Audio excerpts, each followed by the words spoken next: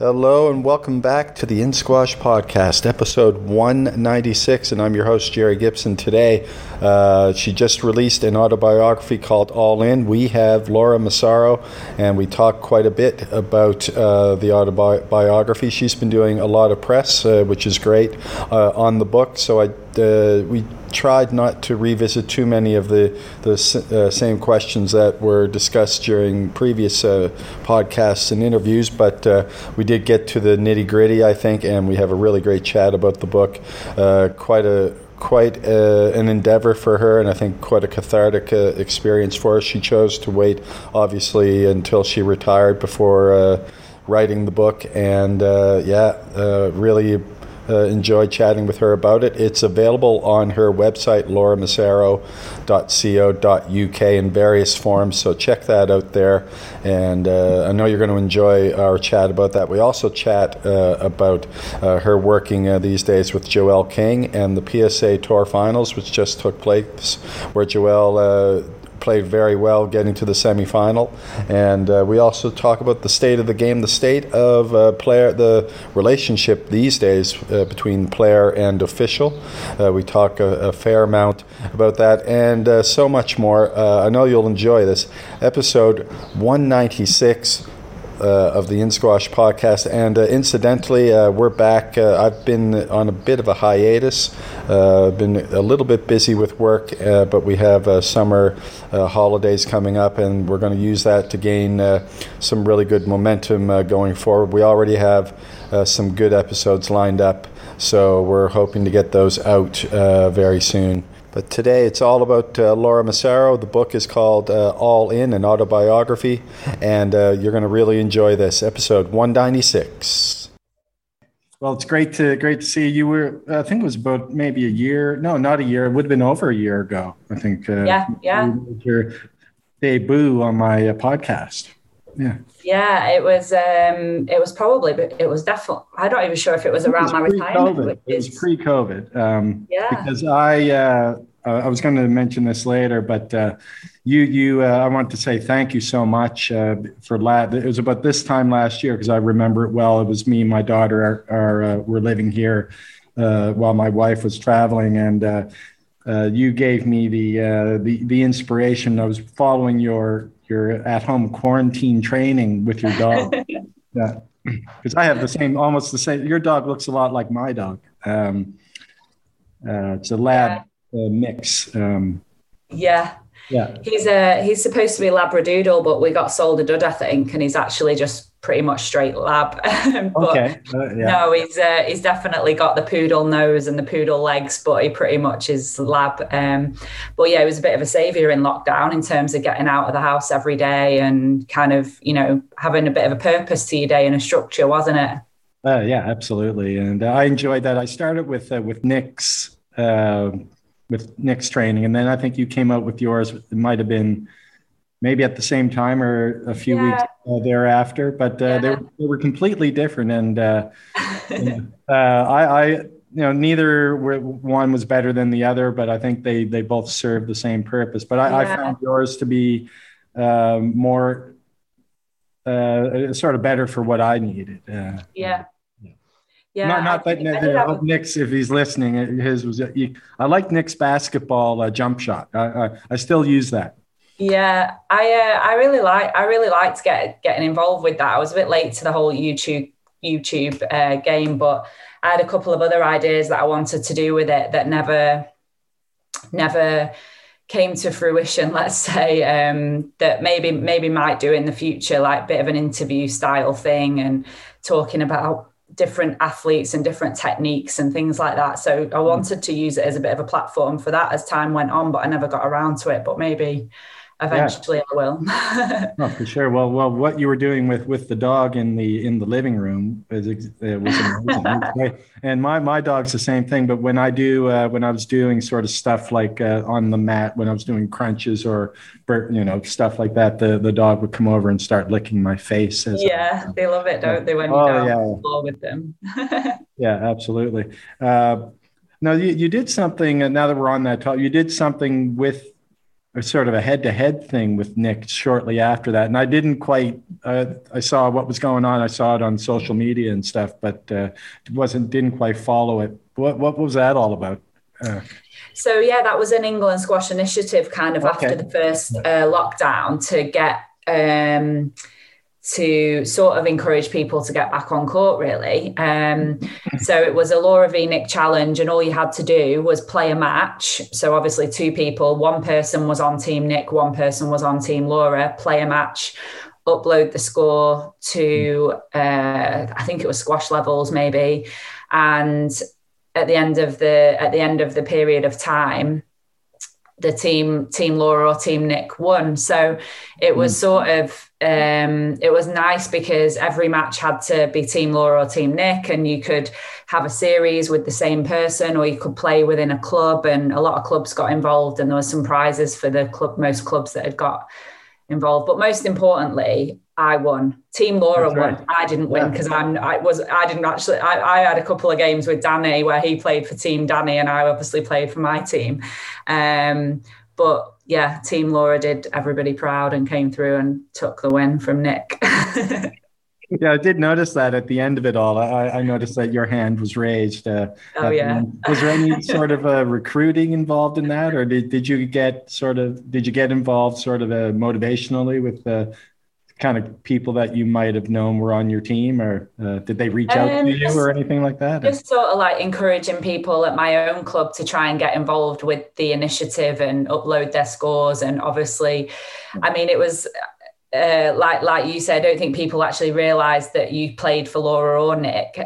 So some people at my club obviously still had to play for Team Nick, and so it was just encouraging them to do that. And England Squash were the ones sort of doing a lot of the media campaign behind it, and doing a lot of the videos. And they recruited some pro players to play, and encourage people to get on court and play for the initiative and stuff. So it was a bit of a shame because it came to a bit of an abrupt end because of the second lockdown. So it meant that open squash got stopped in that second lockdown. So it sort of meant that the last part of the challenge had to become sides and routine based stuff. But the idea was to have the world, like kind of the world or the UK's biggest team match. Yeah, awesome. Well, I think it did gain some traction there for a bit. Yeah. And it was definitely out there on social media. But again, thanks for coming on. And I just wanted to know, now that the squash it's open again, it's open in the UK. People are playing. Where I'm Canadian. Courts are opening now as well. So how's that impacted you now? I guess you're in retirement, but also obviously it came to light. And I kind of knew before that you've been coaching like Joelle King and some others, I'm sure. So how's it been for you to get back on court with a bit of relative normalcy, I guess? Yeah, it's been really good. I think the one thing personally that lockdown brought to me was a real sense of retirement. There's sort of that, probably that, the tendency for me in retirement to kind of want to try my hand at everything that got offered to me. And when lockdown happened, it took a lot of the options away. It took sort of exhibition play away. It took traveling for coaching clinics. It stopped going to the States. It stopped kind of a lot of the junior coaching that maybe I was going to take up. So it made me properly retire and kind of get back to what would be, I guess, like a normal life, although it wasn't normal because it was lockdown, but not traveling as much, not being involved with squash every single day of my whole life, which is what it had been throughout my professional career. So that was really good in the sense on a personal level, obviously really tough for the people that you're working with. And that first initial lockdown, as I'm sure it was with everybody, was really tough because there was just nothing you could do except be at home. Whereas as the second lockdown came around, when we'd opened up a little bit, that sort of seemed to just affect the juniors a little bit more. So the pros were able to access courts because they were professional and it was their job. But a lot of the juniors that you coached and getting juniors together in a group really was a struggle. So I think now things are opening up a little bit more. It's been the first time since probably October 2019 when I retired where I feel like I've got a little bit more structure again. And got working with the juniors in group settings and working with the pros and talking to them during events, which is great. And the only thing that's really missing is traveling to do some camps abroad, which I've done the last few years, and then also traveling to some PSA events as well. So that's got to be something that could be in the cards now, though. I mean, I guess it just depends on what vaccine you have. I know in Canada, I think you have to be Canadian. Do you have to be Canadian? I'm not sure, but if you have the Pfizer, you don't even need to quarantine. Great. Well, I'm currently unvaccinated because I'm pregnant. Yes, of course. Well, I did. No, I don't think I knew that. Well, all the best. Congratulations. Thank you. So again, just another level of caution, really, from my perspective, being around kids and also traveling on aeroplanes. And it's a total personal preference in terms of the vaccine. But when I first got pregnant, they were actually recommending that pregnant women didn't get given the vaccine. Right. And then as the weeks and months have gone on, they've actually now changed that to pregnant women can access the vaccine. But I just wonder from a personal perspective how it can change in such a short time. So it's a personal preference that I'm fit, I'm healthy, I'm, no underlying health issues. I'm going to try and stay safe and keep unvaccinated until a baby comes at least. Yeah, I'd be, a man, but I'd be quite cynical about that change as well. I'd feel the same way if I were you. Yeah.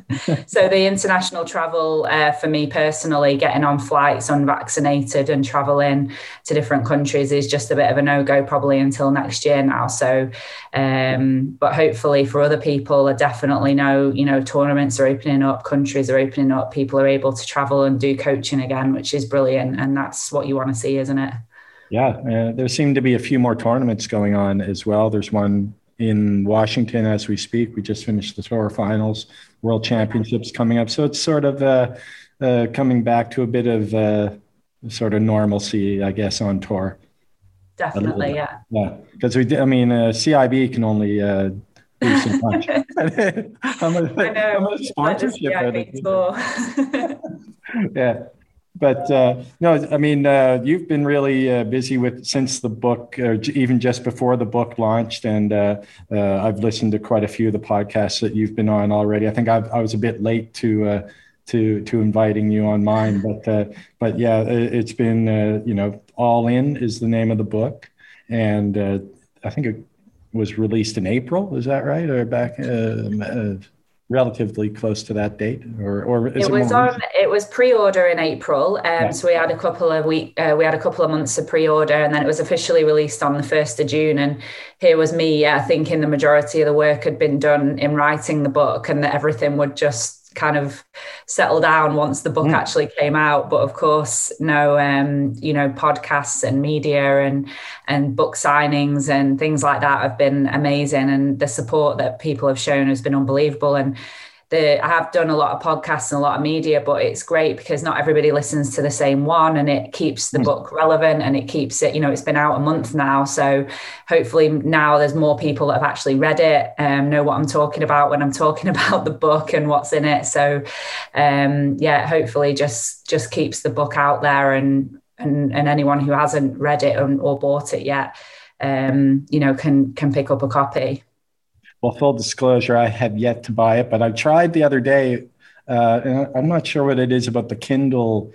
I couldn't get it on Kindle being in the UAE. It might have been something to do with the way my account was set up, but I'm definitely going to try to purchase it either on, if I can't do it on Kindle, I'll get it Amazon. I'll get the hard copy.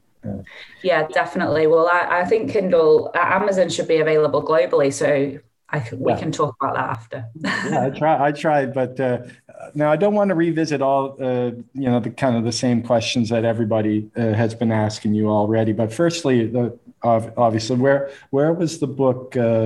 What was it born out of? I mean, obviously, you mentioned I saw on the YouTube that there aren't many there could maybe Heather Mackay has a coaching book that's out there, or Sarah Fitzgerald might have put something up, but nothing in the way of autobiography or that type of sort of a narrative or or that type of writing in terms of women. So that's kind of one of the reasons that you came up with the idea of writing this book.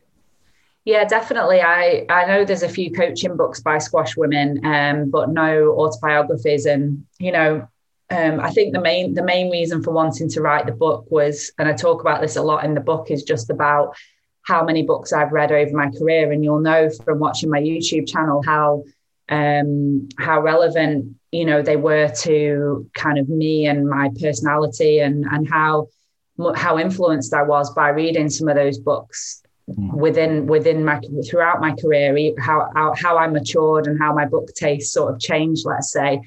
I read a lot, and there's a list in the book at the back of the book of all of the books. My friend sent me that list. I'm going to get. Yeah, it's a long list. It's a great list. And a lot of those, a lot of the books that I've read have helped me win matches, win tournaments, improved myself, away from squash, which, I'm a really big believer that if you can really help yourself improve kind of as a person, understand yourself as a person and your personality away from the court, that's only going to really help you on the court as well.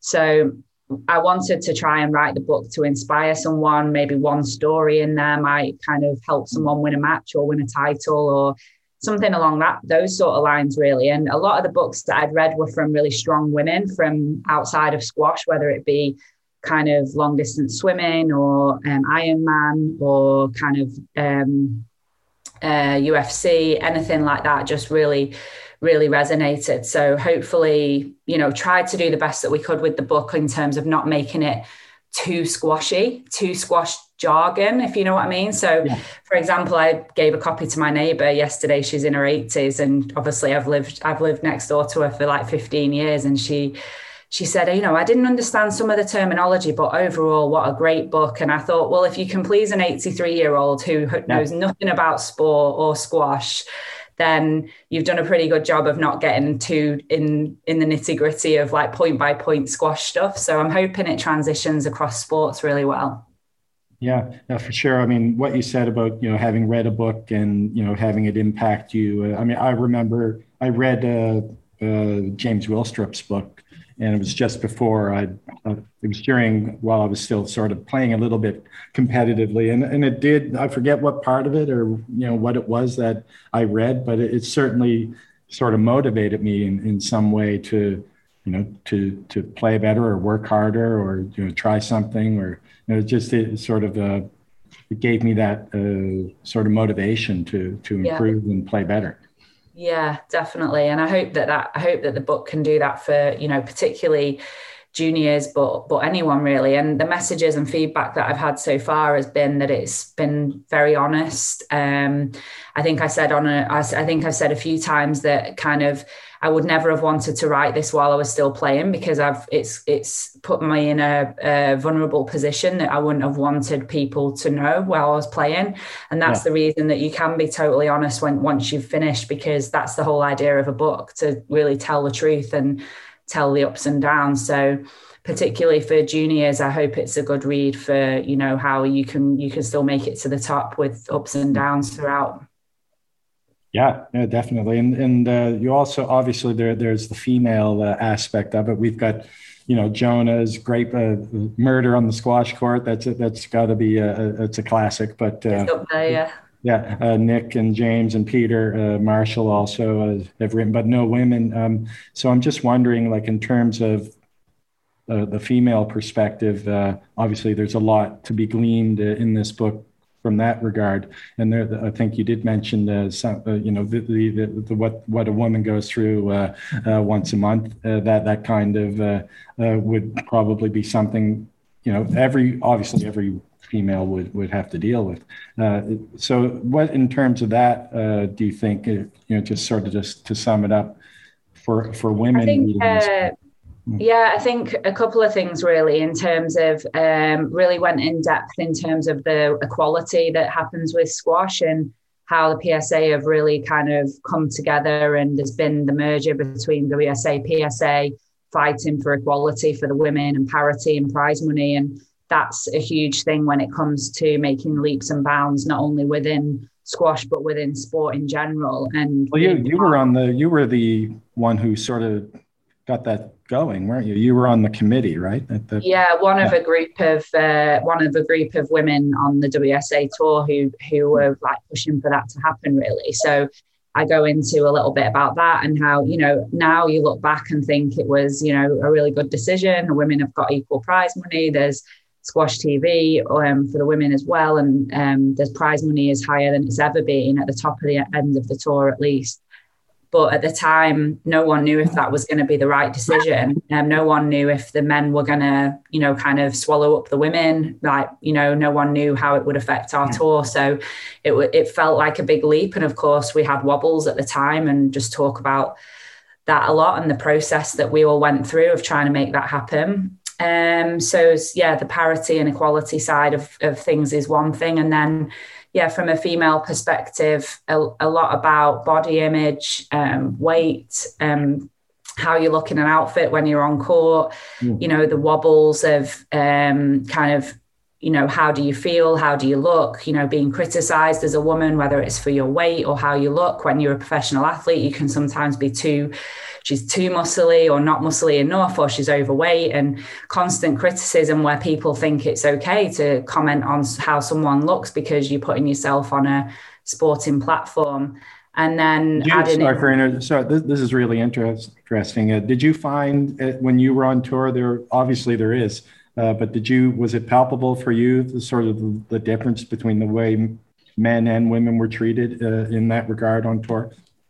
Yeah, I think I was personally fairly lucky. I mean, I wouldn't say that I don't know how to put. I wouldn't say that I changed a great deal over the course of my career. I definitely leaned down as I got a little bit more towards the top end of the game, but it's what you hear people saying, and whether you hear it about yourself, if you hear people saying it about other people, chances are they're probably saying it about you as well. And the men just simply don't get that. They don't get comments on how they look, or what weight they are, or, you know, kind of how big they are, or anything like that. It's just kind of a bit more standard, whereas the women have to deal with that a lot more. There's a lot more scrutiny on outfits and what you look like, and whether it's said outwardly or whether it's said in internally within conversation. You know that there's conversations like that going on, and it's always going to happen. And yes, of course, there's an element of just accepting that, and it's part and parcel. But how do you accept it as a woman? Like, how do you get over something like that when you hear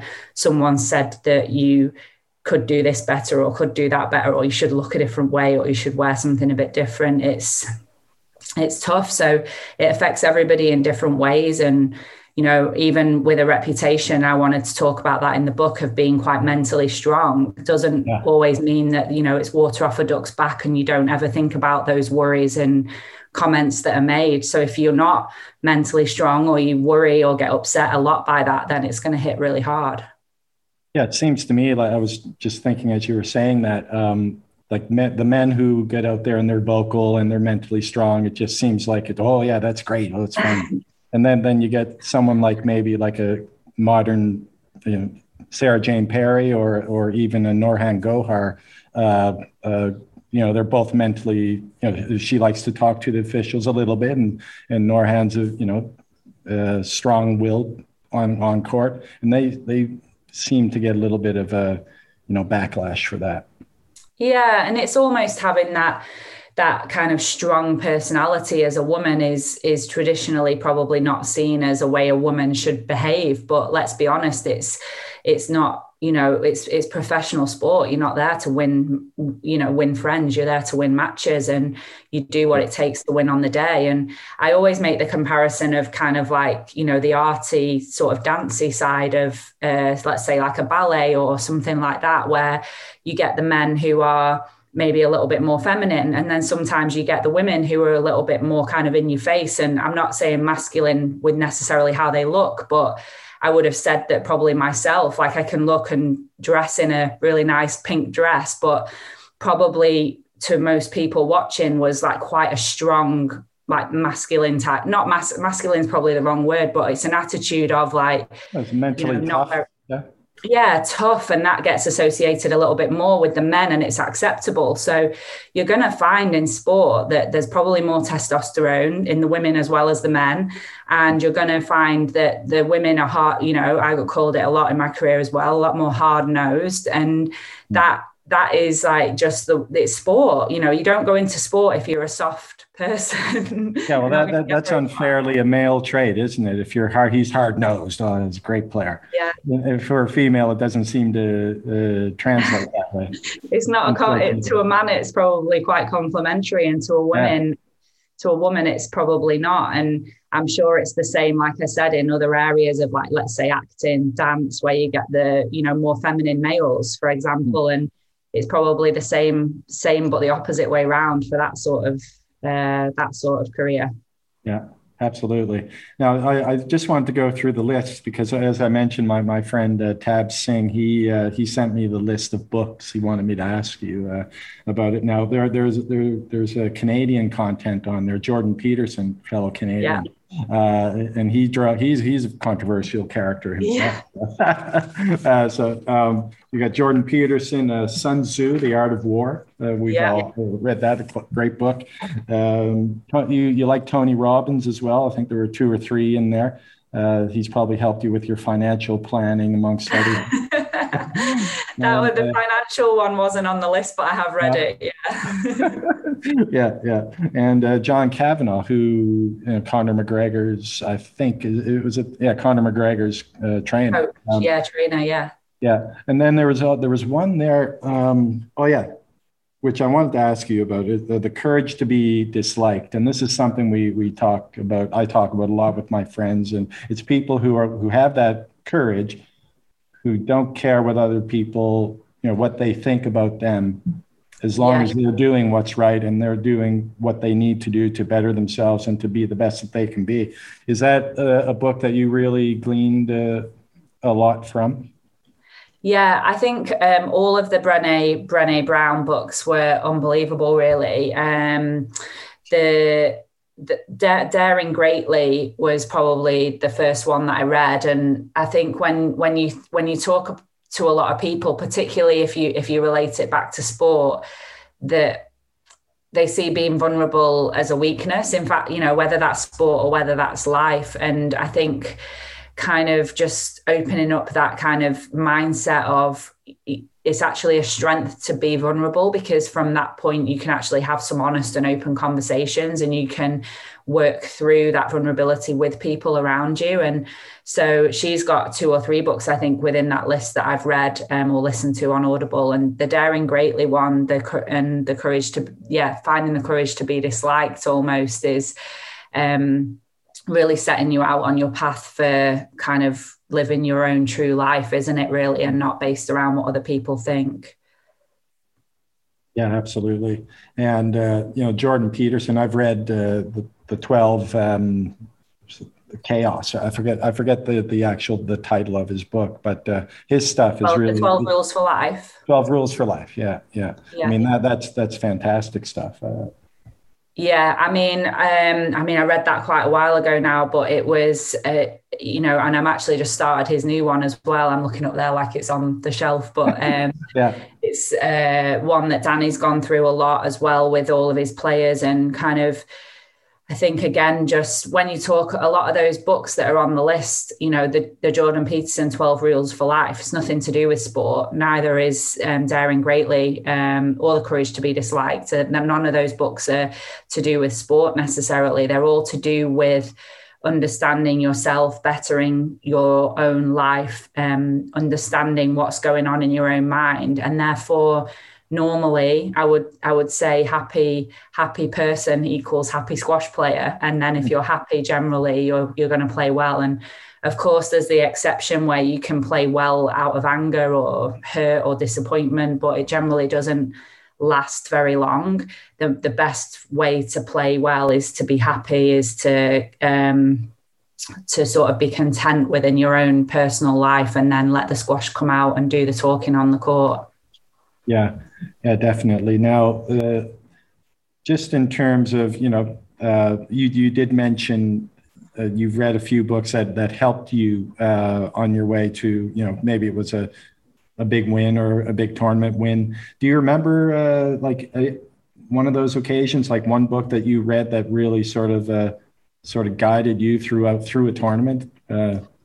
Yeah, the one that always springs to mind is Chrissie Wellington's book. I think it's called A Life Without Limits, and she's the Ironman world champion. Mm-hmm. And her autobiography was brilliant, and I absolutely loved it. And she talks a lot about kind of the physicality and mental pain that she would go through for her training. And as everybody knows, Ironman is, potentially one of the hardest sports out there, just purely because of the length of time, if nothing else, and the training sessions that she would go through.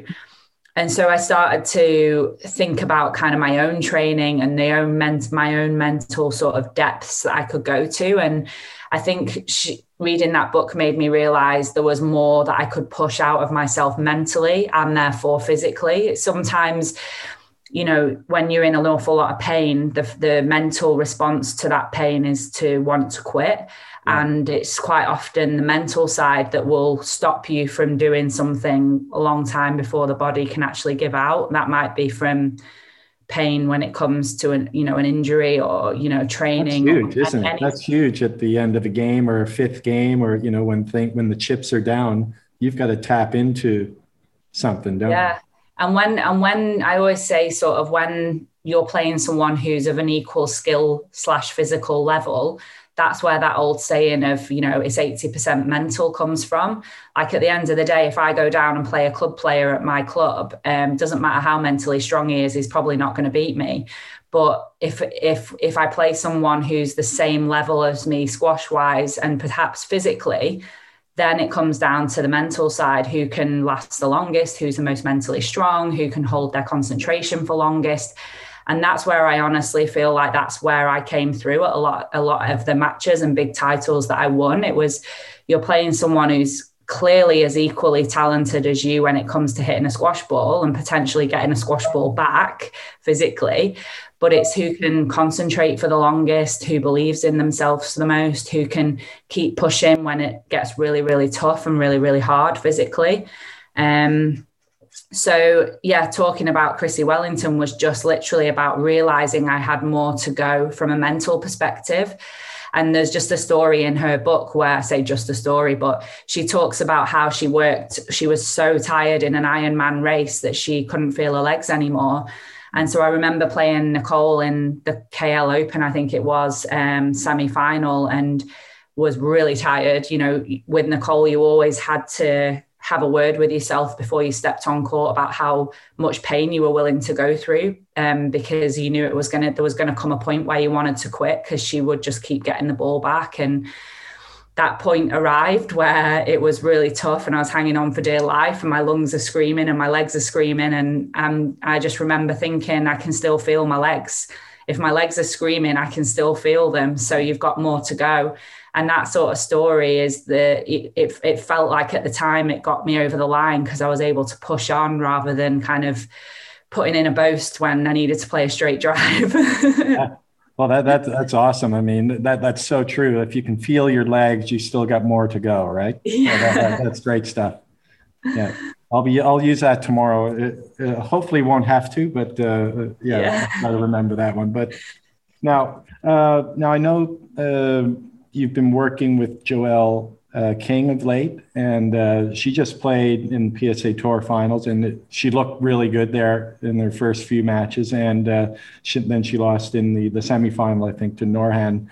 So just first of all, how did that partnership come about, and how are things going these days with Joelle? Yeah, I mean, so Joelle kind of literally, before I'd even retired, I announced my retirement. And I think the day after, she texted me and said, can we grab a coffee?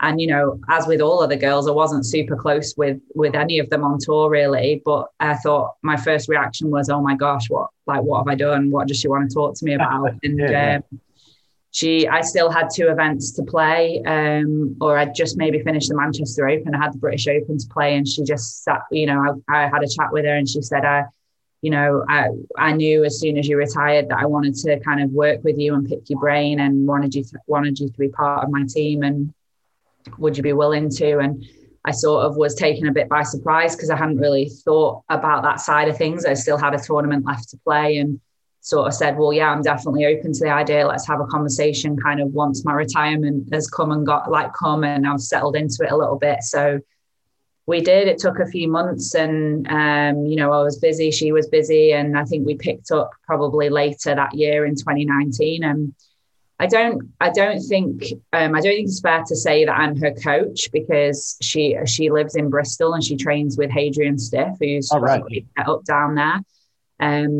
She wanted me as part of her team to kind of just add a little bit to complement to that. And probably the last few months we've done a little bit more as things have opened up, and she's got herself like in a really good place physically and mentally. And she comes up and spends a few days, and I give her some feedback on kind of my take. And then we speak a lot when it comes to, kind of just discussing tournaments and game plans and things like that. And that's where I think for her, being at the age that she is and the ranking that she is, I can probably help the most, having played a lot of the girls that she's playing.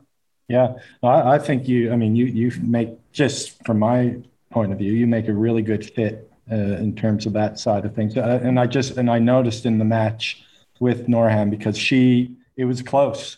Yeah. And then to me, and this is just my observation, and when things got really, really tough, that's when Norham sort of just took it. Yeah. And it just seems to me that Joelle, she's a strong girl. She's very athletic. And if she could just get to that point where she could not get angry or anything, but just sort of get power through those moments. Yeah. Because that's what I think was the difference there in that. It's an absolute fine line, isn't it? At the end of the day, when it comes to playing someone who, maybe a little bit more like myself when I used to be on court. I'm not trying to make Joelle into the player that I was, because that's not her personality. While I absolutely agree, when you play someone who is mentally tough and mentally strong like Nouran is, that you need to have an element of being able to stand up to them. How you stand up to someone is very different for one individual to the next. And what my job is to help Joelle figure out how she's going to stand up to Nouran in her way. And, there's several ways that you can do that as a player. I know for me, it would have been to get feisty back, of course, because that's who I was and how I played. And I didn't like to feel like I wasn't the one that was on the front foot and wasn't the one dictating. But that's not going to work for everybody. And some people need to play calm. Some people need to play fired up. Some people need to play with relaxation. It's totally individual. And that's what I'm finding out is the hard bit of a coach. You've got to coach the individual, and not, it's not about trying to make people, well, that worked for me, so that's what you've got to do, because it's not going to work, and you're just going to make people worse. Yeah, for sure. Yeah, it was a great match. It seemed to me like sort of there at the end, she got a little bit tentative, and Norham just sort of played the way she plays, and it kind of ended that way. Yeah, and at the end of the day, like Nouran played great, and she won the event. I mean, she's clearly playing really well, and she looked very fit, very, very fit. Yeah, she did, and she was getting a lot of balls back at the front of the court all week. She beat everyone that week. You don't beat Shabini in the pool, and then kind of Joelle, who was playing really well, and then Hania in the final. So it's credit to her, and that's what that's what you're looking for. I think I've said it a couple of times in the lead up to the Worlds, like you're looking for someone to, Shabini's got such a lead when it comes to the world number one, but notoriously in the women's, there's always been kind of like a steady number two. So the number one, like whether it was, kind of Nicole and Rachel or Natalie Grinham for a while, or kind of, there was always Fitzy and Michelle Martin. There was always a world number one. There was always a pretty close world number two. And they were always pretty separated from the rest of the group. And that's what I feel like is missing on the women's tour. So even for a period, Nicole was world number one, I was world number two. And it was pretty standard that you two would play most of the finals against each other. And then Raneem put her head in the mix, and then there was maybe 2 or 3 in a bit of a transition, and then Nicole dropped off a bit and Shabini came in the mix. And there's really that normal for the women's game to have that 1 and 2, I think probably in the men's as well. But who at the moment is looking like they're going to put the head above the kind of parapet and go, I'm up here, I'm chasing the Shabini down, and you guys are all like obviously great and I need to respect you, but I'm going that way for the 1 spot and I'm not looking down for the 3 to 8 spot. Yeah. And they're all like, they all look like they're just trying a bit. Like Sobi has a great event. Position. Yeah. Sobi has a great event. Nouran has a great event. Hania has a great. It's really exciting, isn't it? There's so many good possibilities there, but absolutely, Nour El Sherbini is, she's ahead of everybody. But it was a good start for Nourhan there. Yeah, definitely. So it's exciting on one hand. It's also when you're working with certain players, you want them to push and get ahead of the pack. You don't want to see people just kind of having one great event and then losing in the quarters or the semis or whatever. I mean, they don't mean to do it, obviously, but that's when the best players will put their head above and go, I'm going after, Shabini or whatever. So yeah, be interesting to see whether Nouran's gonna go for that in the next year or so.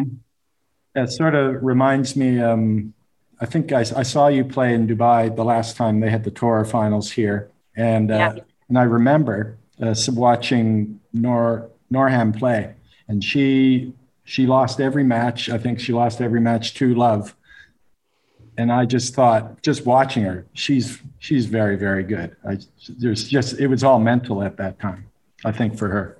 Yeah, absolutely. That was the last World Tour finals, wasn't it, in Dubai? And I remember as well that being a particularly sort of bad period for her, where she'd got up the rankings quite quickly and then seemingly, couldn't win a game. And it's been impressive on the back of that to come back and win a British Open and then get to world number 1 and then obviously now kind of win a World Series. I think, aside from kind of the majors, like when I say the majors, the British Open, World Championships, I think you've got to include US Open, maybe Hong Kong as well. World Series finals is up there because you don't get an opportunity to play the top 8 players in the world. And if you can come through that as champion for that week, you're playing really, really high level squash. So I know I'm super proud of the World Series championships that I won, and it'll give Nouran a heck of a lot of confidence, I'm sure. Yeah, for sure. Now, you've been great with your time, Laura, but before you go, there's been a lot of chat and a lot of talk about officials and players bantering with officials. And it just seems, at least on social media, people are just saying it just seems like it's at its highest, worst level than it's ever been. And it's kind of ironic because, players have the opportunity now to use the video referee, but it doesn't seem to quieten things down. Although I thought both finals were really, really cleanly played, not a word hardly in the women's final, and the men's final was just, a few questionable, got both Mustafa and Mohammed questioned the official, but nothing came, there was no whining or anything. But it just seems like there's a bit more of that these days. What's your take on that? And do you think there should be a line that's drawn, like a stronger line when it comes to players arguing with officials? That last bit sort of threw me a bit, because I think that the players arguing with the officials comes from frustration when you don't know what decision is going to come. I actually think the reffing, when they started working on the reffing and let's say the lines to the ball, I felt like even towards the end of my career, there was a fairly good understanding of if you leave a line to the left, and the player chooses not to take it, let's say on the backhand wall, if you leave a line to the left and you choose not to take that and you go to the player, you start to understand very quickly that it was a no-let. And so you started to make every effort to go to the ball. The issue is that there seems to be decisions that you're just really not sure about, and you know literally you're at home thinking that could be a stroke and it's a no let, and you're just not fully understanding why. So there's a couple of things. I guess there's a little bit of improvement needed and a little bit of clarity in the rules, because as a player, you want a video review, you want to see it back on the screen, and you want to understand why the decision has been given, whether the decision is in agreement with yourself or not. You want to understand it. And that's what creates less arguments, the understanding. And I think there's a couple of things that don't help. One is that the commentators that are commentating on the game give a complete in-depth analysis onto why it should definitely be a stroke or a no-let or whatever. This is definitely going to be that decision. And then it comes on the screen and it's not that decision. Yeah. I don't think that particularly helps. I think that the commentators are obviously trying to fill a gap in terms of time, but that gap maybe could be filled with explanation, listening to the referee communicate with the video referee decision, and at least give an understanding like they do in rugby as to why that decision is being given. I also think that they should they definitely should not be slowing it down into slow-mo. Has a complete effect of shrinking the court and making everything look like a stroke. And in my opinion, the refs are professional enough to be able to make a decision. They quite often just need another look at it in full speed. And the only reason that they should ever need to slow it down is if they're trying to look for contact on backswing or follow through. Right. And that's it. So if I was reffing a game and I was like, oh, that all happened a little bit quickly, I didn't quite, can I just have another look at that? Don't slow it down. Just look at it as it is in real time. Replay that 3 or 4 times if needed, but don't slow it down, because even I find myself going real time stroke, and then they slow it down and the swings like this and the player's just out. And then that's what you feel in real time isn't slow-mo. You feel it in super, super fast forward, if anything else. So yeah, that would be a couple of my points really on how they could probably take a little bit of kind of the controversy out of it and the discussion, if nothing else. Yeah, for sure. I completely agree with you there. And actually, both those finals were really well. I mean, in terms of officials and the players, there was really nothing between them. There was no arguments. The calls were pretty good. The officials, like, as you mentioned, when they didn't know right away, they went to that, can I just see it again? Which seemed to really help, I think. Yeah, definitely. And also that event was unique, and I don't know how many people knew it, but, you know, the UK put Egypt on the red list. So, which meant that you had a pretty hefty quarantine to come back. So you had no officials from the UK out there. You had no PSA staff, nothing. It was run completely sort of on its own. And I think they did a fantastic job with the support that they had. And, you know, you would hardly have even been able to tell from any of the streaming or the commentary or anything like that. The commentators were in England and the event was in Cairo. And, you know, there was no international refs there, I think, apart from one. So, you know, it was maybe not quite up to the refereeing level as well that we're used to, just experience wise. So there's that factor to play in, which is just another thing to blame COVID on. Yeah, exactly. Well, Laura, you've been really awesome with your time, and really enjoyed chatting with you today. Just in terms of the book, can you tell us again where we can find it, and give me a hand with the Kindle, because I got to get it on Yeah, so the book is available on my website. It's in paperback and hardback on my website, and all the hardbacks are signed / personalized if they want. Okay. It's also available globally on Amazon, which is just paperback, but obviously that helps with shipping costs if you are kind of outside of particularly the UK or Europe. They've got a partnership with Nickel Squash where they've ordered books to be shipped to them directly. So it's like reduced shipping costs to order. If you're in United States, possibly Canada is an option. As far as I was aware, it was available globally on Kindle. So if you're struggling with that, I'm definitely going to look into that with the publisher. And hopefully towards the end of mid-July, we're looking to release the audiobook on Audible as well. And I'm really excited for that. It's just taken a long time to finalize the format. Is that in your voice? Yes, Audible is a complicated. There you go.